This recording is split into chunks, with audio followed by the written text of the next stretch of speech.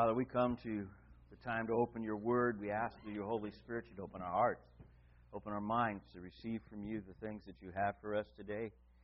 Lord, that you would cause our walk to be stronger, our faith to be enriched, and our witness to be stronger in that sense that we would see even clearer with your eyes, your heart, your mind, and thoughts in the places that you lead our feet this week. We worship you, and again, we praise you and thank you for the grace that you have poured out on us. In Jesus' name, amen. You may be seated.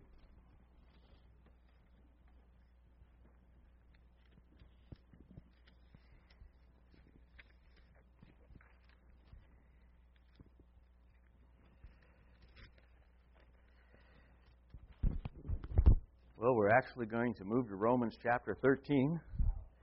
Somebody says, well, what happened to the rest of chapter 12? If you'll recall, we did that last year almost, before we went into the gifts, because we were getting into some parts of that first. And so we're looking at Romans chapter 13, the first 7 verses.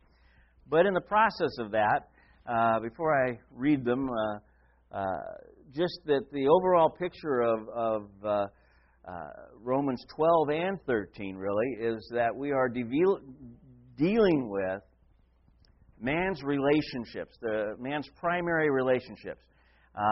His relationship with God, his relationship with each other, and actually his relationship as it stands with the government or with the state, if you will. And when we looked at the first 2 parts of this with God and with man, it started Romans chapter 12, present yourself as a living sacrifice. And the whole idea of our relationship with God is to love the Lord our God with, what does it go? All our heart, with all our soul, with all our mind or might, with all our strength. And that idea of then love your neighbor as yourself. So you can see those 2 pictures tied into the first 2 parts of Romans 12 here as we look at that.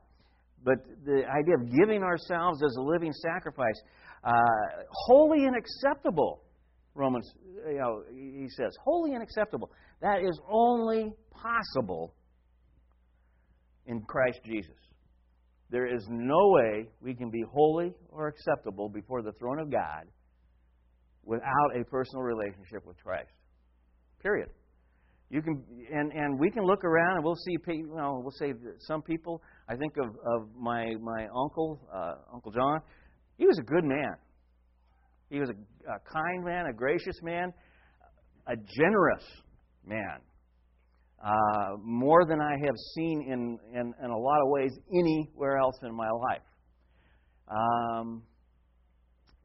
He simply said he didn't have the need for church and the Bible and Christ.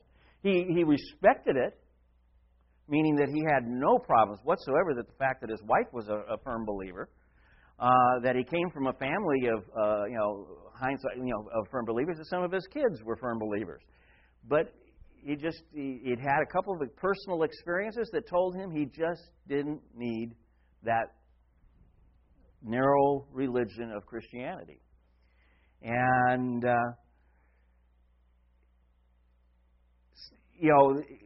as good as he was, unless something changed, which you never know, between the last time I saw him and doing his service after he passed away, in all his goodness, if you will, it's not enough to stand before God. Because we've all sinned and fall short, period. Therefore, we need the holiness of Christ. It says very clearly, be holy as I am holy. Those are the words of God. We can't stand before Him unless we are as holy as He is. And there's no way with even one sin we are out of the picture. But through Jesus Christ, we're covered. And so, holy and acceptable, our living sacrifice, presenting ourselves while we're here on this earth as a sacrifice to God, means committed to God, set apart for God. And again, only possible in Christ Jesus. And what are we asking? To be transformed. by the renewing of our mind. And with this idea is presented to be transformed versus being conformed to the world. And the interesting thing about this is that anybody can be conformed to the world. But again, only through Christ Jesus, the indwelling of the Holy Spirit, can you be transformed by the renewing of your mind into a Christ-likeness and brought before the throne of God. This word transformation is the idea of metamorphosis. I know we've talked about this before, but just that idea of something that changes radically and completely. And we have two animals that we talk about that frequently as an example for this, and even they are not a perfect example, but it gives us a clearer picture, if you will, of something that's transformed. And what are they? Frogs and butterflies, okay? Or possibly, according to Barry McGuire and Dottie Rambo, both frogs and butterflies, they both be bored again. That's as much of a song you'll get from me solo. It's as much as you want. But the idea is that this transformation goes on again only through Christ. And we are changed from what we were. We were being conformed to the world before the salvation of Jesus Christ entered into our lives. We were being conformed. In fact, you didn't really have an option on it. You had some part of the world you subscribed to, and therefore were being conformed, made like the world. You didn't have to do any transformation. You already had the sinful nature and all the things that went with it to need that. So it was automatic. It was easy. But then Christ enters in the transformation. The idea is this changing of the way we think is to have the heart of God. To have His eyes. I mentioned it even in the prayer. To have His eyes, to have His ears to hear, and His words to speak, that we might minister to people around us.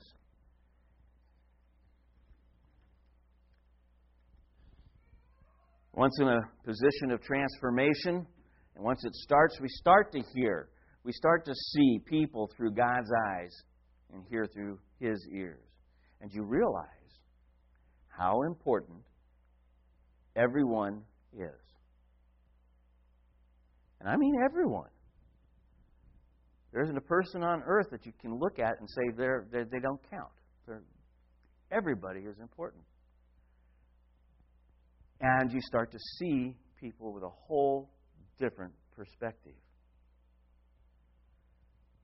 And at times, you see them with tears because they've made a statement that they have no need or of a relationship with Christ. And other times with great joy as you see them accept Christ.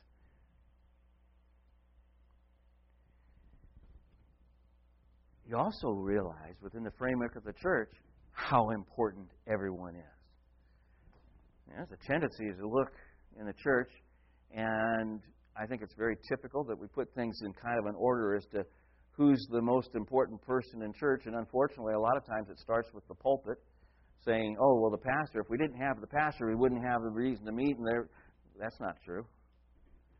You know how many churches in the world, not in the United States maybe, but in the world meet without a designated pastor to teach? But they're still meeting. They still come together. They're still worshiping. They're still meeting each other's needs. They're still ministering one to another and waiting for the time that God provides them with one. But in the meantime, they don't stop meeting. They don't say, oh, well, we might as well close the doors. Because they understand something that sometimes we don't get. And that's that we're all important before the throne of God. We've been talking about this for months now in the reference of going through our spiritual gifts. Every single one of us. Peter says there isn't one of us that doesn't have a spiritual gift. And normally plural. And that every spiritual gift is needed for the body to be whole, complete, and fully ministered to. So, with that in mind, this idea of our relationship with God, our relationship with each other, The key thing that Paul was striving for is seen in chapter 12, verse 18. We spent quite a bit of time on this verse some time ago. If possible, so far as it depends on you, live peaceably with all. Paraphrase, as much as it's up to you, be at peace. What if somebody doesn't want to be at peace with you? Well, there's nothing you can do about that. You can't make people be at peace. But as much as it's up to you, be at peace. And within the framework of that, this idea of humility is emphasized in chapter 12 as well. Don't see other people lower than yourself, or don't see yourself as more important than other people.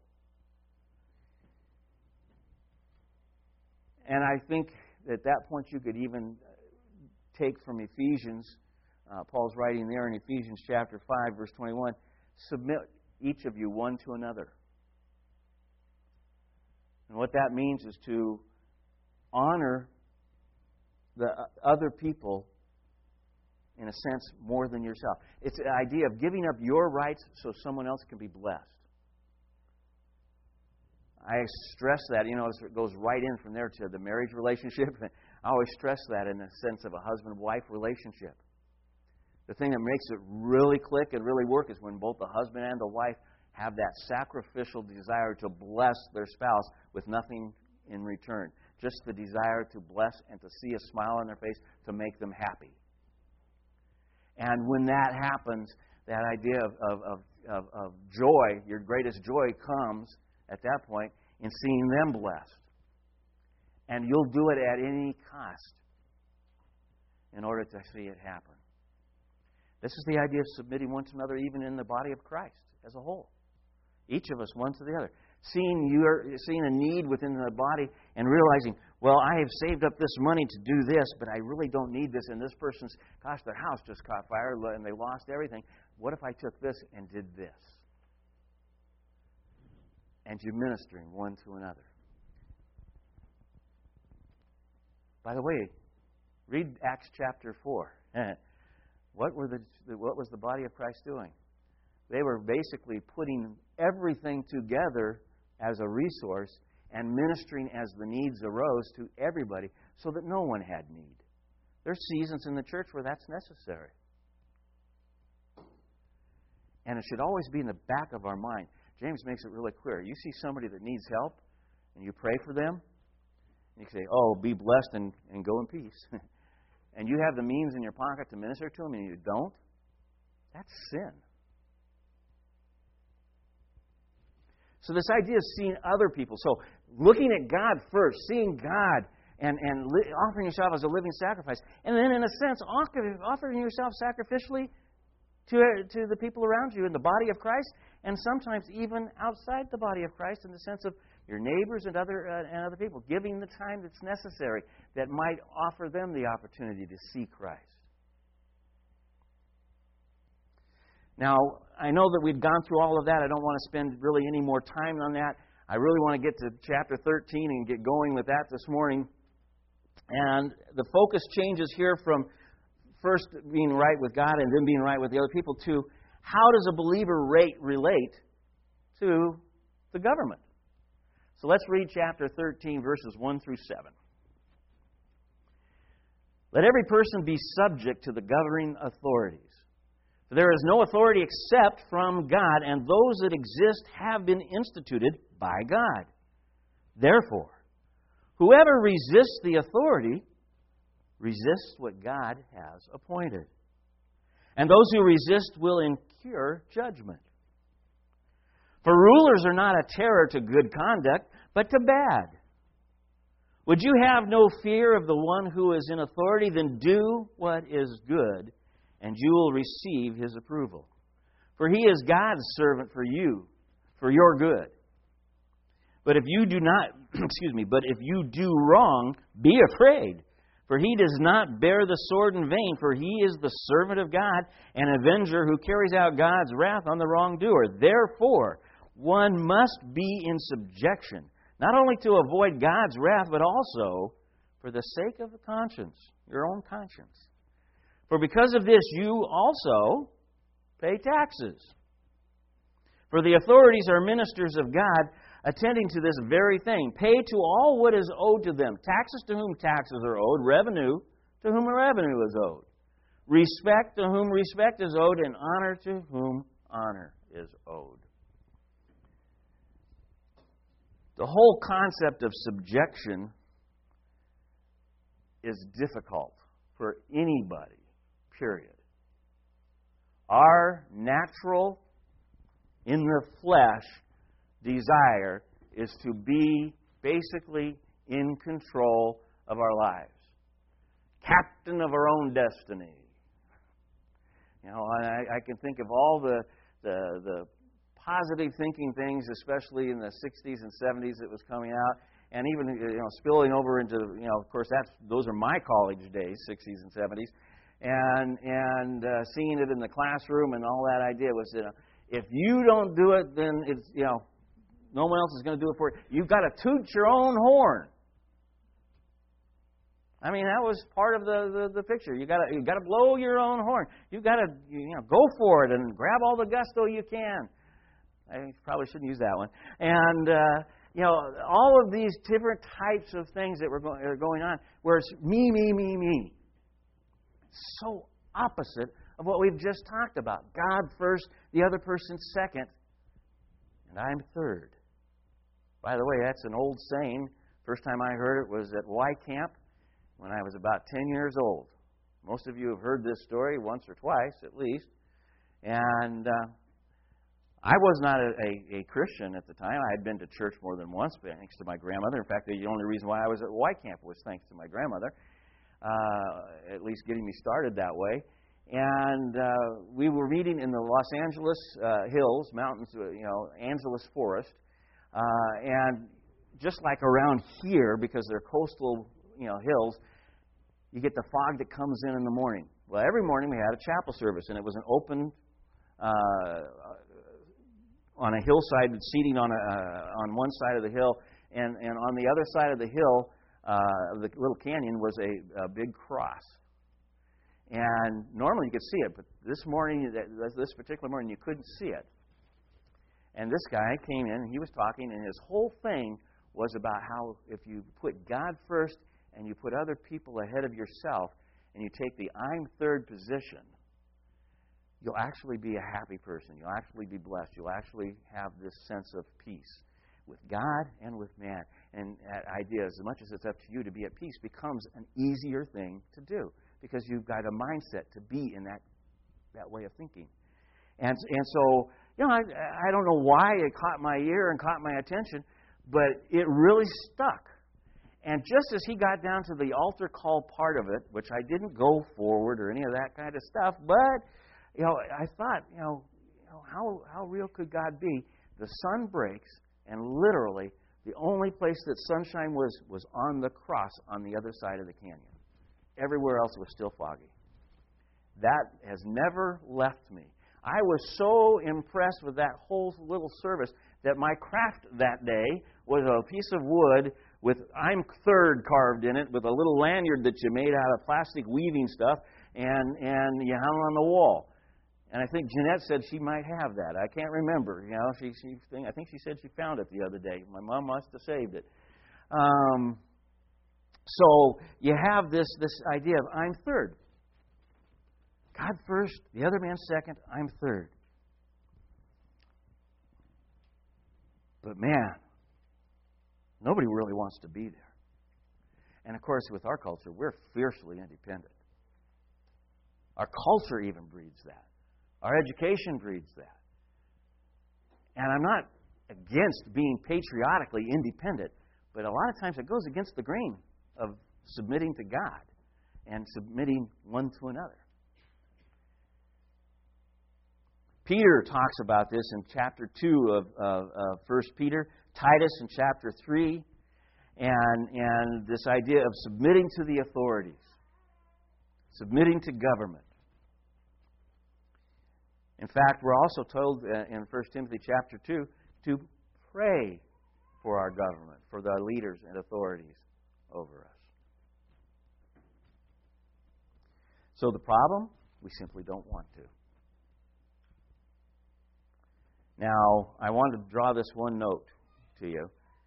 Subjection and obedience, they're not actually equal. In other words, subjection doesn't equal obedience. So if you can be obedient to something and not be in subjection.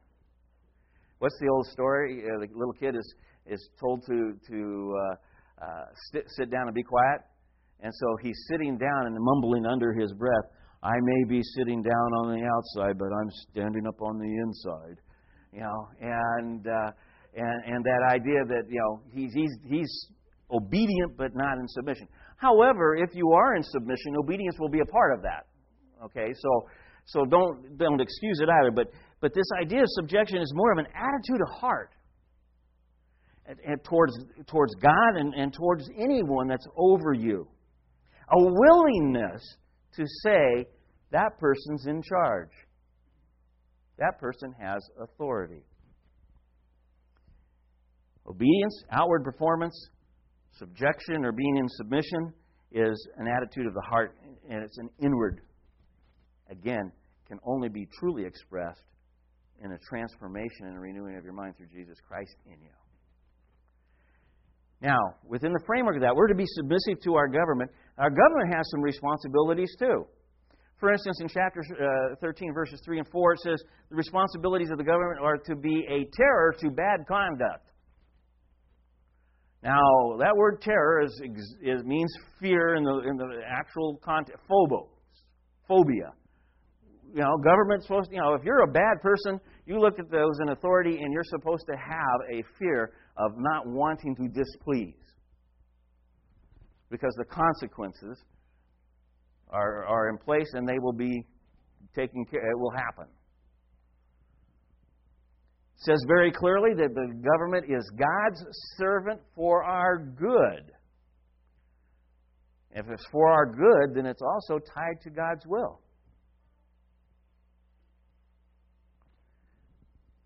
So, verse 5 says, be in subjection to avoid punishment.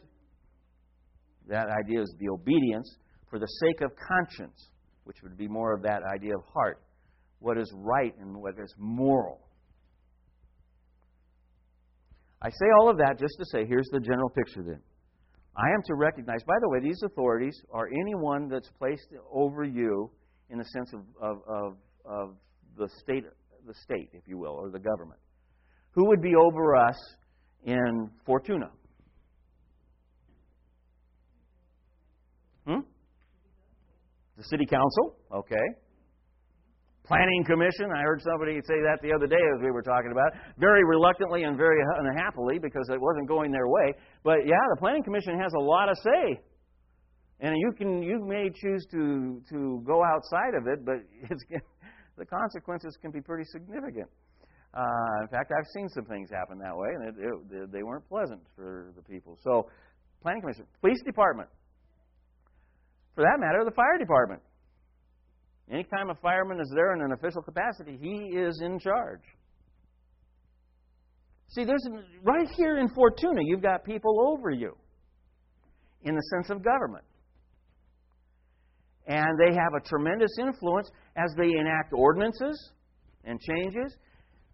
I personally do not care for the way our water bill works in Fortuna.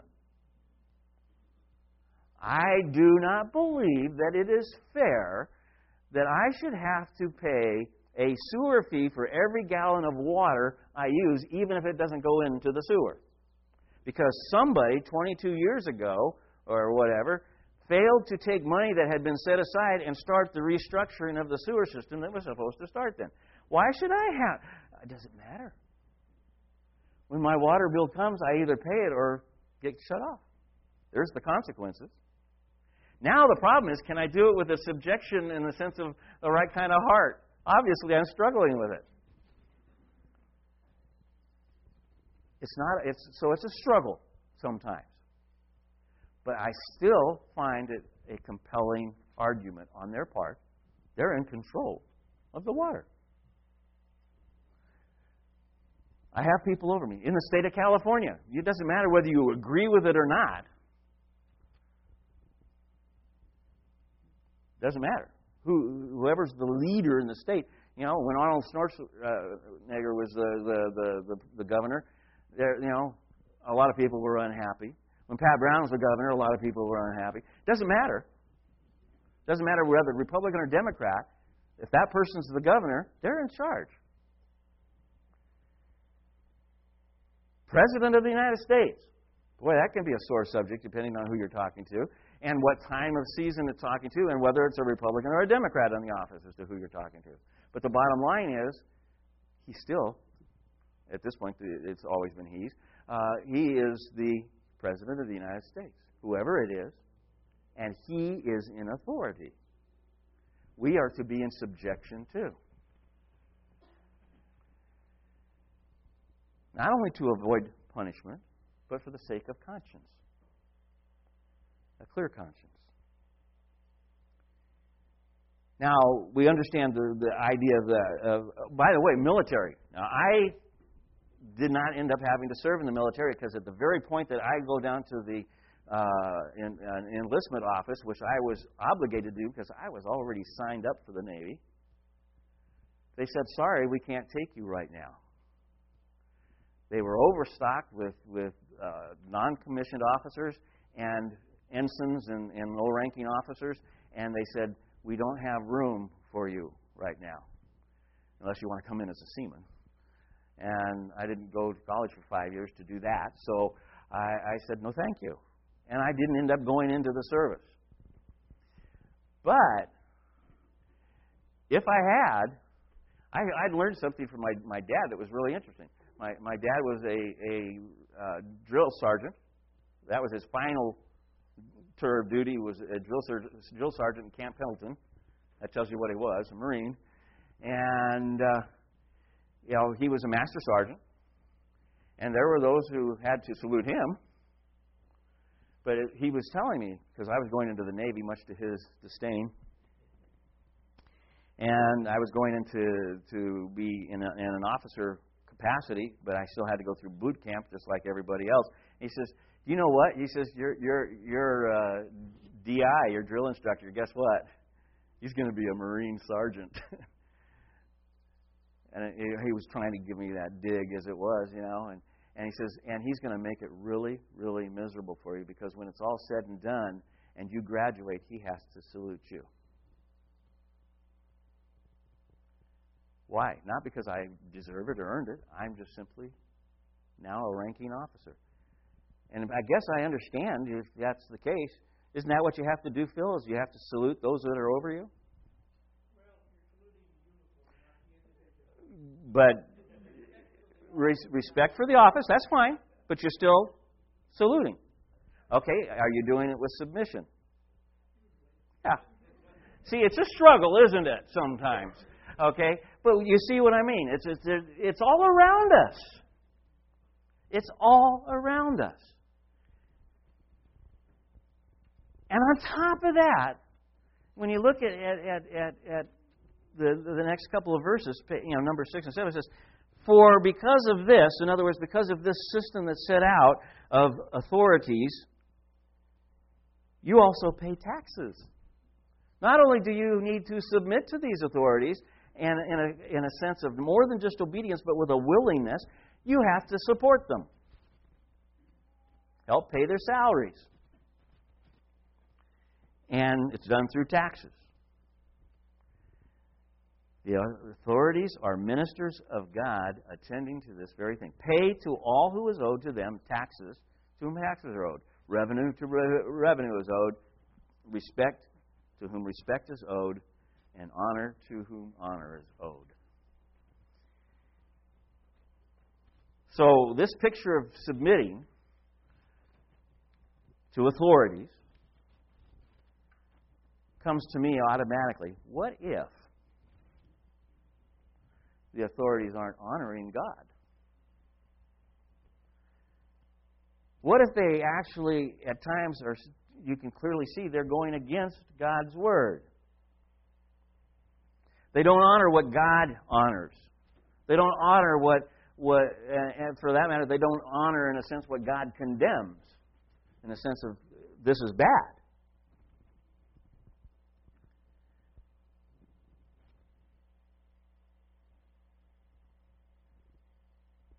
What are we supposed to do? We have to submit then as believers? At that point, you start to talk about this, you realize there's a lot of opinions about this. I was blown away. Because, quite candidly, I'm fairly staunch in my opinion about this. And I was surprised at how many variables that had been introduced in this in some way of to say, well, Paul here never talks about that exactly. And therefore we don't know, so what isn't said gives it up to us as a matter of conscience to decide. Yeah, Paul did address this exactly because you have to think of the government at the time that Paul was writing this. For that matter, what did Jesus say about when the Pharisees were trying to, the Pharisees and the Sadducees and the scribes all got together and said, we've got to trip him up. So the Pharisees start off with the first question, and their question was, do we have to pay taxes? The zealots, especially among the Pharisees, said, no way. Whatever we can do to get out of our tax burden, we should do. And if we don't pay it at all, we should try to do that. It's wrong, it's wrong, that's wrong. And their argument was, look at the coin we have to pay our taxes with. It has the emblem of Caesar. He's an idol. We shouldn't have to touch those coins. So they go and think, there's no way Jesus can answer this and please everybody. And Jesus simply took the coin, the denarius, and held it up. And he says, whose emblem on this? Whose figure on this? Caesar's. Okay?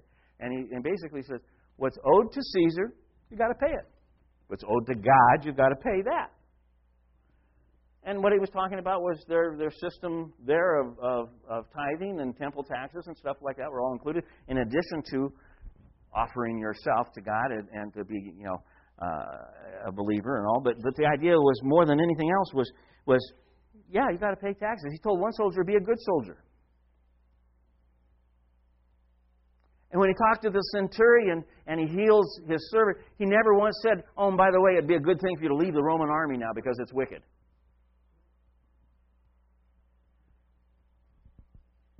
The government was a government that was completely alien. It had no desire whatsoever to honor God. In fact, the government within the Hebrew culture wasn't honoring God. But Jesus said, submit. So we do have a situation here. We can't, even if we don't agree with it, we're compelled to submit. So the question has to come up then, is there any time that we don't have to submit? Now, I want to caution you. If you're starting off with that question in the very first place, you're probably still having some issues with submission because you're looking for the loophole. Okay? Did I write that down? Bob's still looking for loophole. Yeah, I did. And so that idea of battling this idea of submission is always in there. But the reality is there are some times where when those who are in authority over you tell you to do something, you can stand and basically say, I can't. Not just a flat-out no, but it's an I can't. And once you say I can't, it's not I may not, I can't. I can't means I can't in clear conscience do this. There's no way I can do this. So go ahead and punish me. Peter and John, in Acts chapter 4, the apostles in Acts chapter 5, arrested for preaching the gospel. And in both cases, they had to stand before the Sanhedrin and just say, you let us go. We're going back out there and preach. Because we have to do that. It's an absolute directive, imperative, command from our Lord. We must preach the gospel at any cost. And Jesus even told us, because we're going to preach the gospel, We're going to be martyred. We're going to be persecuted. We're going to be thrown into jails. We're going to be beaten. All these different things are going to happen to us because of that, but we have no choice. We must serve God first. So we have a clear picture here that's given to us. When something interferes with our faith in the sense of causing us to have to do something that is against our faith, then we stand with our faith. Now, it's interesting, though, not once, and Paul stood on this position of faith over and over and over again. In jail, out of jail. Held, taken out of town, beaten. All the things that happened to him because of preaching the gospel and standing on this principle. Not once did Paul say, get me out of prison. He didn't once say, go picketing to get me out of prison. Not once did he say, I have the right. You're going to throw Acts 16 at me in a second, if you know it. So just hang on here. But not once did he say, basically, my rights have been violated in the sense of me standing before Caesar, having to go to stand before Caesar. I shouldn't have to be doing that. He was innocent of anything before the throne of God, wrong. But Caesar's law said, no, you're guilty. To the point where I can execute you. And did.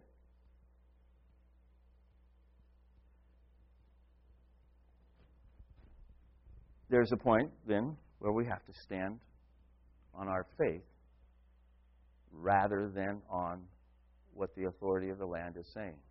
But you need to be sure what you're doing and where you stand and when you do it. It's not an arbitrary thing of just saying, well, I don't like that law, therefore I'm going to look for a reason to stand against it. It'll be, I believe, obvious to you. And when you are called to stand, you may be called to pay consequences as well. Paul's attitude was basically, well, I had a ministry to Philippians here outside in the street, but now I have a jail ministry in the Philippian jail. He didn't argue with the idea that, he just transferred his ministry. In Rome, of all the places in the world, do you think of Praetorian Guard? That's Caesar's elite guard of the palace. These guys are some of them are appointed through, appointee positions and stuff like that, but most of those are the centurions and up. The actual guards are guys that have come up through the ranks and earned their position. And they're noted warriors and soldiers and toughies, that type of thing. And they're there to give their life, like the Secret Service would for the president. They're there to intervene on the behalf of Caesar and protect him. When you're a political prisoner in the palace, they happen to be your guards. What did Paul say about the Praetorian Guard? How many of them ended up hearing the gospel? All of them. And some of them actually got saved. Would they have given Paul the time of day to preach the gospel? No. Paul saw it as an opportunity. God changed the plan. And he said, okay, we're going this way now. And I now have a jail ministry. And he got to minister to the Praetorian Guard. I've met people, especially in the sense of illness, where they've ended up lots of time in the hospital, lots of times in recovery homes and stuff like that, where they turned around and said, this doctor, he was Jewish. Past tense. But I never would have, if I'd been knocking door to door, they'd have said, no, thank you. And if they were that polite about it. And I never would have gotten the opportunity. But I had him as a captive audience every time we met. John Pletz, my Jewish doctor in San Francisco. He got to the point where they double scheduled my visiting time because he also wanted to talk. And he started, when the Franklin Electronic Bible came out, that shows you how old this goes back. He cut the article out and says, what do you think about this? Because he was thinking maybe it was sacrilegious. because it wasn't a real Bible. And you could read the Bible on an electronic device, digitally. I said, man, that's awesome. I wish I had more. So you never know how God is going to use what might be the worst of circumstances. So if you're in submission to God, those things open up. You're submission to to other people, and you're conscious of their needs around you. And then you're submissive to the law of the land, even when it goes against you. And you may have to stand up and say, I can't do that. Then you end up going to prison. Conscientious objectors. I know that word phrase in and of itself rings, a terrible distaste in some people's mouth. But I always think of Sergeant York. Did he have the right to be a conscientious objector? According to the law of the land, he did. Actually. But he still had to serve. Now, in the midst of that, he changed his mind about some aspects of that. It's not quite the way the movie goes, but he changed his mind about some aspects of that. But a matter of conscience. He could not it was to take aim through the peep sight of a 30-06 military rifle at an enemy across the line and pull the trigger and kill him was something he simply couldn't do. Turns out, according to studies, probably 30% at least of armed soldiers from the Western context, the Allies, shot blindly because they really couldn't take aim on an individual. It's interesting. But all I'm saying is that at times there's this point where you have to know what you believe, why you believe it, and stand on it, and you face the consequences. And these have nothing to do with convenience. I know guys that pleaded conscientious objector for Vietnam. Several of them. Most of them didn't get out with it. But the idea was they just didn't want to go into the military. That's not what we're talking about. What we're talking about is where you have is moral commitment that you believe this is where you stand in the relationship with God. Some of these things are absolutes. I believe, for instance, that a government who demands abortion is totally in error. And at that point, I have to oppose it with everything that I've got. And there are countries where it is demanded. It's not chosen by the people, it's demanded by the government. It's wrong. So we can get into this. Is there a time where it happens? Yes. But in the meantime, we are called to acknowledge that these people have been put in authority over us. And the hard part about this for me is where it says, and God did it. God allowed these people to be in authority. It's with His permission. None of them have a position of king or position of president or position of mayor without the permission of God. And I look at some of these people and I have to tell you, I struggle. Because I just don't see how God could choose those people and allow it. And you can go all through history and see this over and over and over again, some extreme reasons of I just don't get it.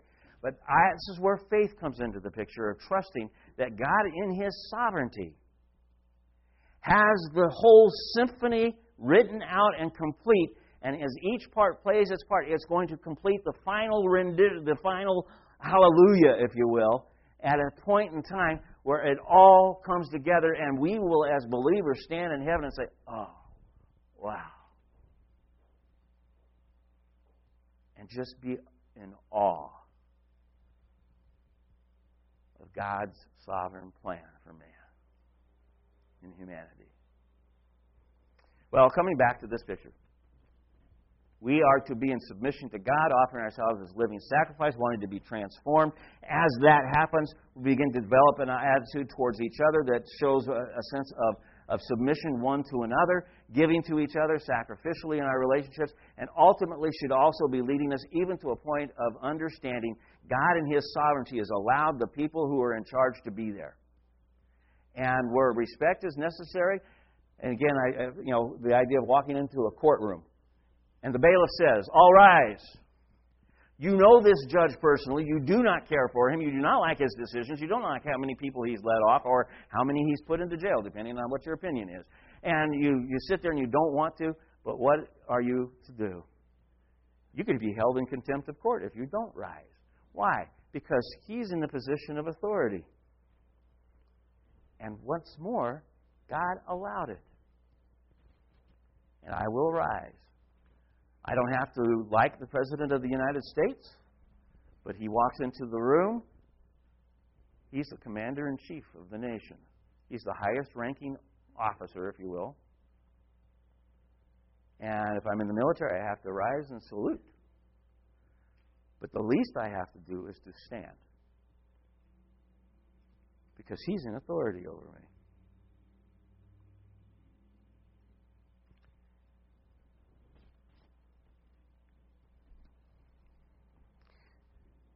Be in subjection, which brings about an obedience, unless God's Word absolutely stands in opposition. Now, I'm going to take you to the ultimate subjection, Jesus Christ. He's talking with Pilate. Pilate says, "Do you not know that I'm going to paraphrase here, okay? Give me the freedom here. Do you not know, sir, that your hand, your life, your very existence is in my palm right now? It's in my court, my arena. And all I have to do is say yay or nay, thumbs up, thumbs down, and that's it." And Jesus turns and says, "You have no power at all except what God's given, my Father's given you." Was that a true statement? Absolutely. In fact, we're told Jesus at any point in the process could have called down what to rectify the situation on his behalf? Legions. How many? I think it says 6 legions, something like that. I can't remember, a dozen legions. There's a number tied to it because I remember that because we're not quite sure in how to interpret that, it's a whole bunch. If 2 did to Sodom and Gomorrah, what would a legion do? Not plural, just a legion do to the situation in Pilate's courtroom. You see, or at the cross or at any other point. Jesus was submitting to whom? The Father. And he was doing it willingly. He was submitting even to Pilate's authority willingly.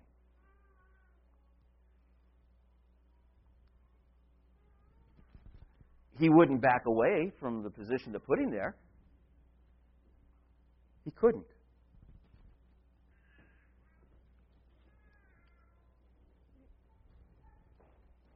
The ultimate subjection is Jesus Christ, submitting to God, and actually submitting even to man, for the sake of man, so that we could be here this morning to talk about this. Talk about offering ourselves as a living sacrifice, to talk about being transformed in our mind and our heart, our being, to talk about how we can encourage each other to serve and to work and to grow in God, and how to witness to the world and to encourage each other to do that. Every time we come to communion, we're embracing the ultimate sacrifice, Jesus Christ. And I don't think there should be a time that we come to the table that we don't say, "Lord, receive me as a living sacrifice. Change my heart that I can be the sacrifice you want me to be. Change my mind and the way I think. so that even when I think about the planning commission, or even when I think about the water bill, I can do so with a conscience that says, I know that my sovereign God is in charge, and I can rest in complete peace with that. In spite of what I see, in spite of what I hear, in spite of what I read, my sovereign God is in charge, and I will rest in Him and be at peace. And create in me a clean heart, O God. Search my heart, O God. All of this comes at a point where we come to the table. As Jesus submitted, this is a good time for us to submit. And I just offer you that opportunity this morning as we share in communion. I'll ask the ushers to come and to pass the emblems out. Hold them till we've all been served, and then we'll share together.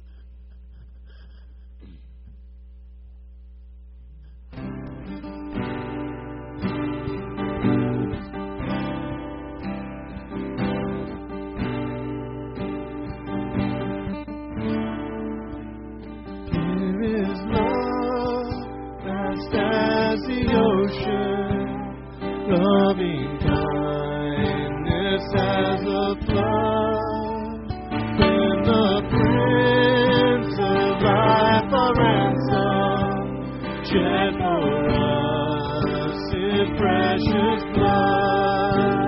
Through His love will God remember, who can cease to sing His praise. He can never be forgotten throughout heaven's eternal day.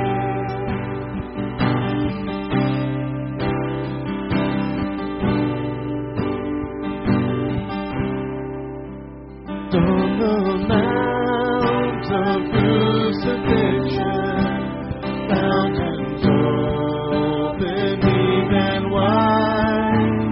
Through the floodgates of God's mercy, flowed a vast and gracious tide. Grace and love like mighty rivers, pour incessant from above, and heaven's peace and perfect justice is the guilty world at last.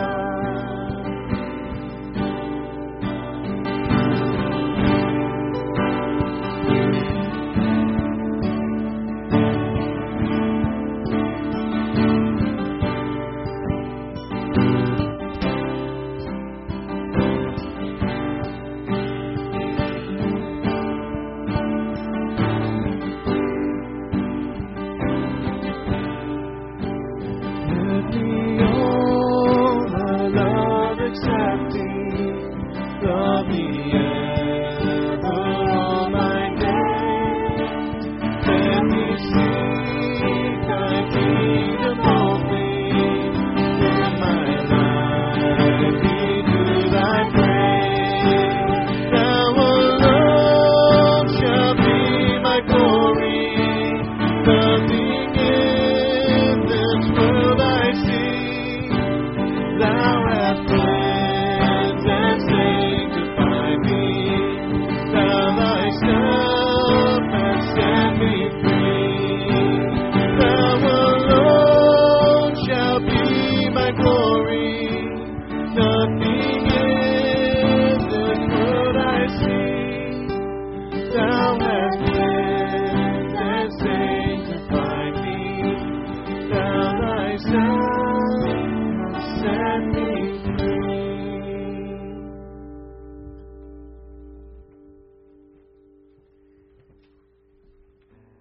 To be able to stand before you this morning and go back to Romans chapter 8, verse 1 and say, there is no condemnation for those who are in Christ Jesus is an amazing thing. We sing the song Amazing Grace. We talk about it, but it is absolutely amazing that in spite of me,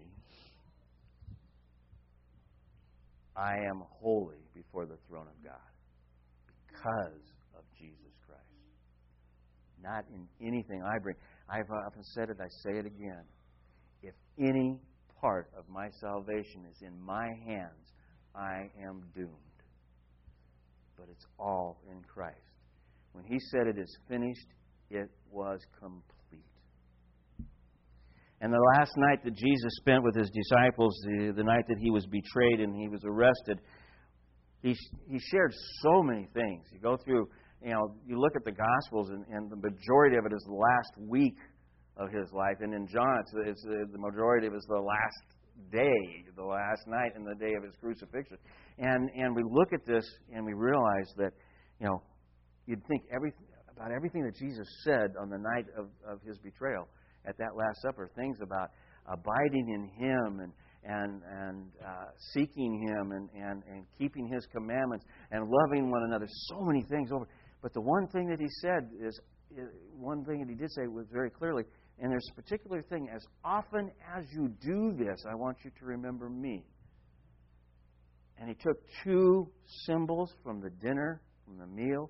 One was the bread, and He took it after giving thanks and breaking it and giving it to His disciples. He said, this is my body broken for you. As often as you eat this, as often as we eat it, even today, we are asked to do it by Him in remembrance of Him. Let us share it together.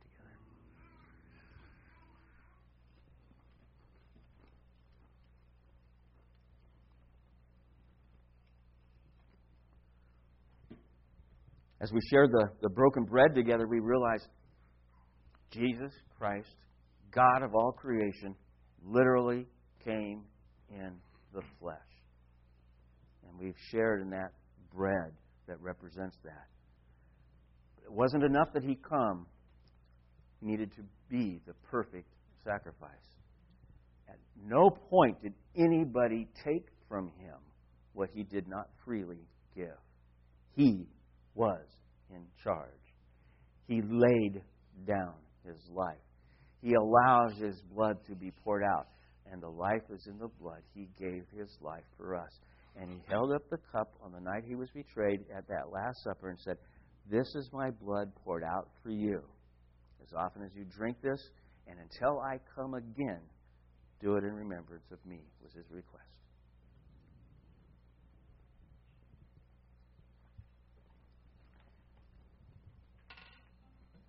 Father, we realize that as we come before You, there is so much that we look at and we realize how massively we fall short.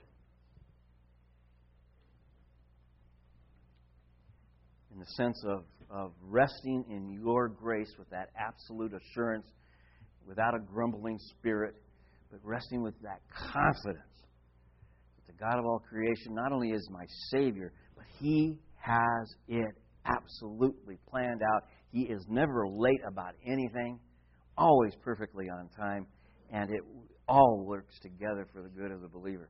We are told that, we say it, we mentally ascend to that, cause us to have our minds transformed to a point where we can rest in that constantly. And in the process, even more, have your ears, have your eyes. Because I know that those are the things that when we don't rest in it, that keep us from hearing You, keep us from seeing You. That we could be closer to You, and as a result, ministering one to another, encouraging one another to rise up in our strength and our walk with You, and to draw close to You, and to impact the communities that we're in for Your sake. At least our families, the neighbors, the people You put us around. We love You, we worship You, we praise You for the grace You've poured out on us. In Jesus' name.